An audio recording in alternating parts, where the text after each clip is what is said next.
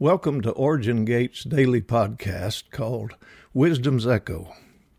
I'm Ray Hughes. I'll be sharing with you today. Well, me and my sweetie got to do the unthinkable this last week.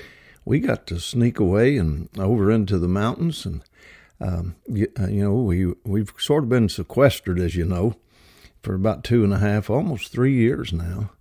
And we've sort of been cocooned away through all the craziness that has become life, and got to go over into the mountains, got to meet new friends and see old friends, and also had some time in beautiful places, like around Maryville, Tennessee, there in the Smokies, and then up in the Blue Ridge, in between the Blue Ridge and the Smokies, up around Johnson City, Tennessee, and we got to drive around a little bit and find places that my relatives lived seasons of their life and over there, and it was just incredible to get away, and at times just be where we could think a little different, and thoughts are just inner questions and inner statements, senses, knowings, contemplations, meditations, wherever you want to go with that. It's that inner dialogue, inner conversation that happens when you get in those places that really speak to you, And I think one of the reasons so many people suffer from stress is not that they're doing stressful things necessarily, but that they allow so little time for silence in their life. And we had moments of silence and also great moments of just joy and exhilaration from what we were seeing when the sun would hit the leaves, and as the sun was coming up on the leaves early mornings and sun going down in the evenings, and sitting looking at 120-mile views, and wow. And what a beautiful time of year to get to do it. And anyway, let me share a couple things I want to let you know about today. Here's a little piece of writing. Today I stood by an old tree looking back. I found some yet to comes, lying silently in the leaves. The kind that leave you thinking about it all one more time.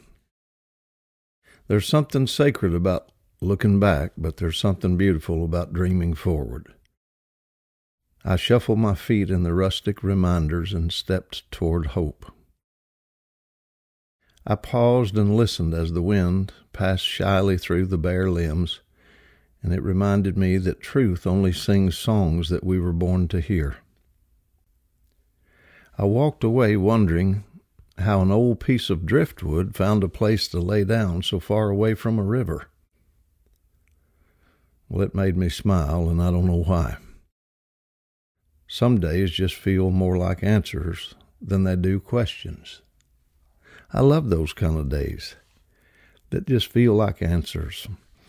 And so everything that you experience like that can really contribute to taking that stress away and enjoying the inner questions rather than the stressful questions and decisions that have to be made and tasks that have to be performed. I think places like old trees and creek banks and renegade driftwood are really wonderful distractions. One of my favorite hero is another one of those people that very few people would know about. He was a fellow that lived he was born in 1862, and he died in 1931, if that helps. Now, I'm going to give you some of his life story, some of the seasons of his life, and I'm going to probably get a few dates wrong or maybe a birthday off here or there. My facts may not be absolutely accurate to the writing, but it's his story nonetheless, and it's his story as I remember it. Because I haven't read his story in a lot of years, but he is always one that I lean back to when I think through life, because he was born in 1862, like I said, and he was a brilliant young guy. I think he went to to Princeton. I know he was connected with Yale. He may have even taught at Yale. And but a bright, articulate academic who had so much promise. And he was a librarian. I think he was born in Pennsylvania, and but then he traveled around a bit because of his job and his expertise. And being the academic that he was hired to build a library for somebody in Italy. For example, back in the day, if you were rich folks, typically you would have we didn't have the technology that we have today. So if they're going to get in touch with the outside world, it would be through these beautiful process of a thing called reading. And so they would want to build these vast libraries so that they and their children and children's children, if you want to go to France, well, you just reach up and take the book and let your imagination and wonder carry you anywhere in the world. You can go to France, you can go to Italy, you can go to America, or you could go to Alaska, Russia, wherever you want to be. And whatever climate you wanted to experience, you would experience through the eyes and the words of the writers. And then, of course, your imagination would take you there, as I said. But my point is he was a brilliant academic, but he had really high stress responsibilities, building a library like that. Then from there, I think he came back to the United States, ultimately wound up over there in St. Louis building the St. Louis Library and Museum. Really high stress, though. And all along the way, he became an alcoholic, and that was the way he dealt with all the conflict in his life. And he had a wife and some kids, and he loved his family dearly, but the bottle got a hold of him. And he finally came to the point to where he was losing his future to the bottle, and so his father encouraged him to go somewhere brought him home from St. Louis, and with a mental breakdown, and he said, you got to go somewhere so that you can find yourself again. And he did. He just created a line on the map, and he took off, and he came down into the Appalachian Mountains. From Ohio is where he traveled from. And he made his way down into those mountains, and very quickly he fell in love with the beauty of those mountains. He fell in love with the people. He was intrigued with the lives that were being lived in such isolated places. He became friends with moonshiners and bear hunters and learned important things to survive in those mountains. Like if you're going to survive around a bear, you better have some bear fighting skills. And he learned all about what were the best bear hunting dogs. And he learned that if you're going to run from a bear, don't run uphill, because a bear is like a quarter horse. He's got that big rump and that big motor in the back, and he can go uphill faster than you can. So if you're going to run from a bear, make sure you're going downhill, because he has to take it slow, and you have a better chance of getting away. And if you're going to fight one now, you got to realize that they all fight southpaw. So if you ever square off with a bear, remember now, fight him like he's left-handed. He also learned about, bloodroot and yellowroot. He learned about ginseng. He learned about all the flowers, all the trees, every species. The whole place came alive to him as if he were in Eden. And it was so beautiful to him to have friends on a first-name basis, which would have been extremely suspicious of him and actually would have rejected him being a foreigner, a foreigner coming out from somewhere else, as they would have said, because they were an isolated, backward people. But that was part of the beauty of it all, as far as he was concerned.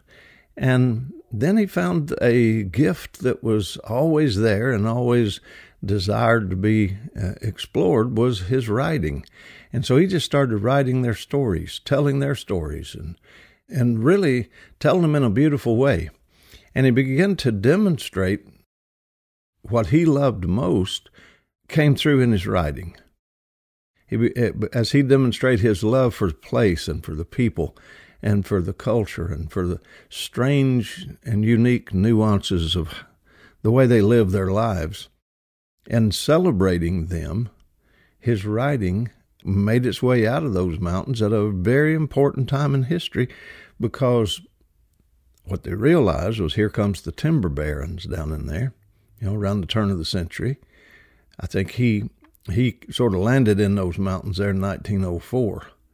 So here come the timber barons, and here come the coal barons, and here come all of these, big corporations sending their people down out of the Northeast and all that industrialization that was going on. Well, they needed more resources, so they were coming after them, and they were going to strip the gold and the coal and the forests and everything else. They were just going to take advantage of the resources, like had happened so many times before, and then the way they would go. But you know what? That was not able to happen. And the reason it wasn't is because what Horace, his name is Horace Kephart, and what Horace found beautiful now began to be beautiful to others because of the way he celebrated what he found to be beautiful. And pretty soon, others began to catch on. And short version of this story is because of he and a few others, but especially his writing, and it's an incredible book called Our Southern Highlanders, and I would encourage you to get it. And that book presented that culture in such a way that everybody began to realize the value of what was there. And so, as a result, the Smoky Mountain National Forest was established, and therefore limited the ability of greed to come in and destroy such a beautiful place that was home to so many and so much wildlife and so much horticulture and the rivers and all of the beauty of it that's there for us today. And it's hundreds of thousands of acres. Of course, now in 1931, he still had not conquered his need for the drink. And he and one of his friends, another writer actually, got a bootlegger to take him to get some whiskey up there in the mountains outside of Bryson City, North Carolina. And on the way back, the taxi that was driving them ran over the side of one of those ravines, and they were killed. And so there is a plaque and a monument there, and he's honored, but very few people have heard of him. And so he's one of those kind of lost nuggets in history. But every time you drive through those beautiful Smoky Mountains, you need to just, thank God and Horace Kephart. Thank God for making it and building it with how it portrays the nature of God. But also remember that what you're looking at is there as a result of this man who used his gift to celebrate that beauty. And I want to put forth a little bit of a challenge and just ask you today, what do you find so beautiful and see in this world that can bring your gift to the forefront of your life in such a way that when you're gone, what are you going to leave? Could you leave a forest? Could you leave an understanding of a culture? You might be carrying knowings and even God's intention in your life with your gift, maybe your music, maybe with your art. What you need to find that thing that takes the stress away and finds the place where silence can find its purest voice in your life. Your songs might be it, your poetry might be it, your storytelling might be it, your art, and so on. When I think of those mountains over there, I think how I would see them very differently in my life had it not been for Horace Kephart awakening the way I see those mountains and feel those mountains because of his writing that I read so many years ago. I still remember so many of those old stories about finding people living back in old shanties with a little smoke coming out of the chimney, and that was the tooth jumper, for example. And you'd go to the old tooth jumper's house if you had a real bad infected tooth or something.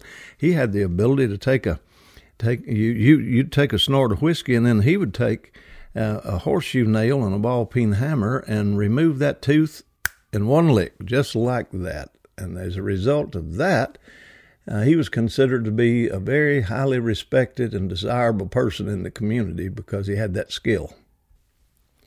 But once you get past all of those unique and sometimes bizarre and quirky characters that lived in places like that. And boy, and don't you know that there could be some fine entertainment found in the woods out there. But once you get past that, then you start realizing just where you are. And when you find that where you are that makes your heart fully come alive, you might be also finding the who that you are. And I know that happens to me when I'm in places like that. Hey, let's end our chat today with this little piece here that I wrote. It's actually the title of a new book of poetry. I've done a book of 200 pieces with photographs of the mountains in Scotland and Ireland and Wales and all over Appalachia. And the book is called Ever Speaking, and this is sort of the title piece that I wrote for it. The mountains are ever speaking, singing, proclaiming, declaring and saying. They welcome life and those who love it. They don't fear stillness and silence. They know that their silence awakens our voices. Their beauty speaks, and we whisper back. Rivers look for minstrels born to sing rippling ballads. Cliffs echo and serve the language of poets. Valleys welcome those that stand in awe until whispers shout. Wildflowers surprise heaven and embellish earth. Soft rain sprinkles circles of light on hidden ponds. The whole world longs, knowingly and unknowingly, to hear what's being said by mountains that are ever speaking.